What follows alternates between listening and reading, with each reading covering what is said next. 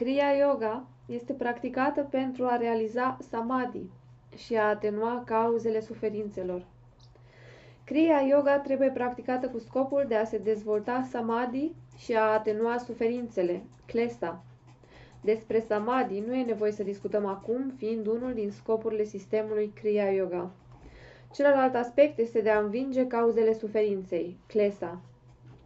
În scopul diminuării treptate a suferințelor, trebuie practicată Kriya Yoga.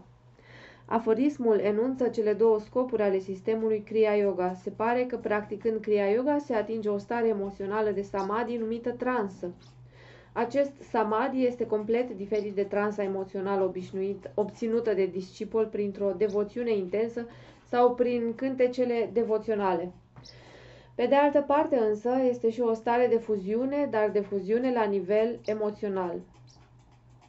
Poate că prin Kriya Yoga corpurile fizic, psihic și emoțional sunt modificate în mare măsură. Ca rezultat, întreaga structură a supraconștiinței, samadhi, se situează la un alt nivel. Prin Kriya Yoga, cauzele suferințelor sunt îndepărtate și starea superioară de samadhi devine astfel mai ușor de atins.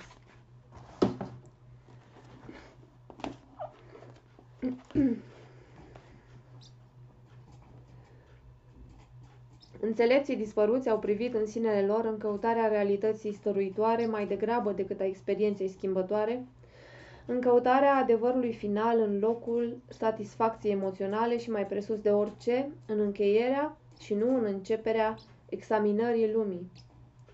Astfel, doar ei au găsit scopul autentic. Și din cauza că nu au fugit, cum au făcut-o misticii, de problema iritantă a lumii, au soluționat-o și pe ea în același moment uimitor în care sinele a fost înțeles. Acea clipă rară a comprehensiunii atotcuprinzătoare în profunzimea transei mistice pline de gândire a fost punctul culminant al piramidei demersului lor filozofic. Ea a fost numită de înțelepți lumina fulgerului, căci străbătea câmpul conștiinței cu viteza extraordinară a loviturii de fulger. Odată realizat acest lucru, opera lor ulterioară a constat în recuperarea și stabilizarea străfulgerării încântătoare astfel obținute. Cu acestea, căutarea lor a ajuns la un sfârșit perfect, căci noul soare nu răsărea în înroșitul orient numai pentru ei. De atunci încolo au făcut din cauza veche de când lumea întregii umanități propria lor cauză. Ei erau ceea ce știau. Perfectând rațiunea, au lăsat-o mult în urmă, fără ezitare, și apoi au perfectat facultatea mai înaltă a discernământului, unde cunoașterea și ființa deveneau una.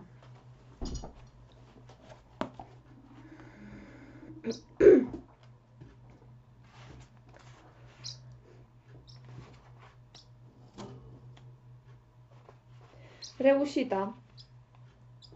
A construi, a edifica, a realiza, iată cuvintele cheie ale acțiunii dumneavoastră.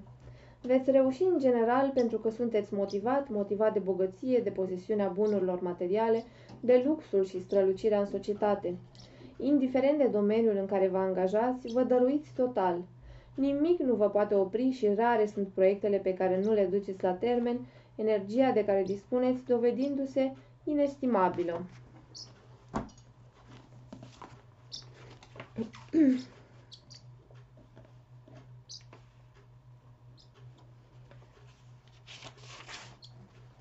Fără a parcurge distanța imposibil de străbătut care separă pe oameni de zei, statutul eroilor pare să fi deschis astfel perspectiva promovării unui muritor către o stare, dacă nu divină, cel puțin apropiată divinului. Dar această posibilitate rămâne pe durata întregii perioade clasice strict limitată la un sector restrâns. Ea este contracarată, pentru a nu spune refulată, de însuși sistemul religios. Într-adevăr, pietatea, ca și înțelepciunea, poruncește să nu pretinzi a fi egal cu zeul. Preceptele de la Delphi, să știi cine ești, cunoaște-te pe tine însuți, nu au alt sens. Omul trebuie să-și accepte limitele. Eroizarea se va restrânge, deci, cu excepția marilor figuri legendare ca Ahile, Tezeu, Oreste sau Heracles, la întâi fondatori ai coloniilor, ori la personajele care au căpătat în ochii unei cetăți o valoare simbolică exemplară, precum Listandru la Samos sau Timoleon la Siracuza. Cazurile de eroizare pe care le cunoaștem în epoca clasică sunt extrem de rare. Niciodată ele nu se referă la un personaj încă în viață, ci la un mort care apare ulterior a fi deținătorul unui numen, unei puteri sacre de temut, fie din pricina unor însușiri fizice excepționale, statură, forță, frumusețe, fie prin împrejurările înseși ale morții sale, dacă a fost lovit de trăznet, a dispărut dintre vii fără să lase urme, ori fantomei lui îi se atribuie rele pentru care ea ar trebui îmbunată. Un singur exemplu, în plin secol al V-lea înainte de Hristos, pugilistul Cleomede din Astipalaia, de o forță ieșită din comun, își ucide adversarul în timpul luptei. Lipsit de premiu prin decizia arbitrilor, el se întoarce acasă orbit de furie. Într-o școală se ia la luptă cu un pilastru care susține plafonul. Acesta se prăbușește pe copii. Urmărit de mulțimea care vrea să-l ucidă cu pietre, el se ascunde în sanctuarul Atenei, într-un cufăr al cărui capac îl încuie. Se reușește în fine forțarea broaștei. Cufărul e gol. Cleomede nu-i nici viu, nici mort. E consultată Pitia, iar ea recomandă instituirea unui cult în cinstea acestui pugilist pe care forța, furia, faptele lui rele și moartea sa îl situează în afara obișnuitului. Trebuie să-i se aducă sacrificii ca unuia ce n-a trecut prin moarte, dar oracolul ține să-și exprime rezerva, declarând cu aceeași ocazie, după cum ne relatează Pausanias, că Cleomede este ultimul erou.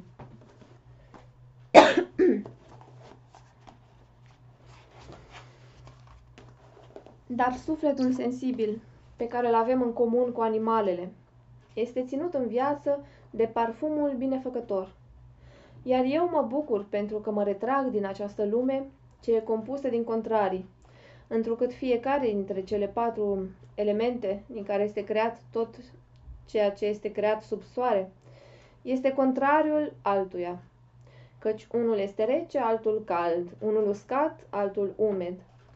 Și cum ar putea să subziste un corp compus din asemenea elemente, ori să fie menținut în viață, decât pentru foarte puțin timp?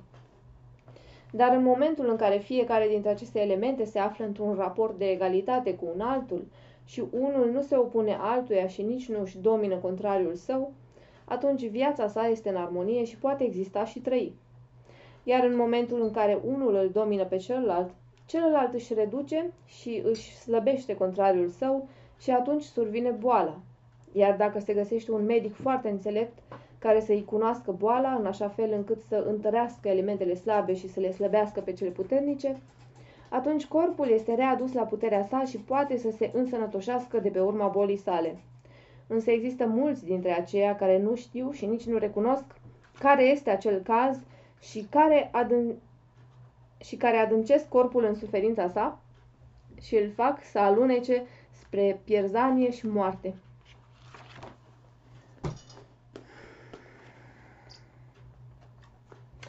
Pentru clarificări mai extinse în anul următor, au fost executate peste 100 de foraje cu prelevări de probe. Datorită probelor extrase, s-a putut pune în evidență existența a 3 pungi alungite cu minereu sărăcit. Acestea aveau lungimi între 14 și 18 metri, lățimi care variau doar în jur de 1 metru și adâncimi de 0,5-1 metru, fiind situate între ele la distanțe de 30-40 de metri.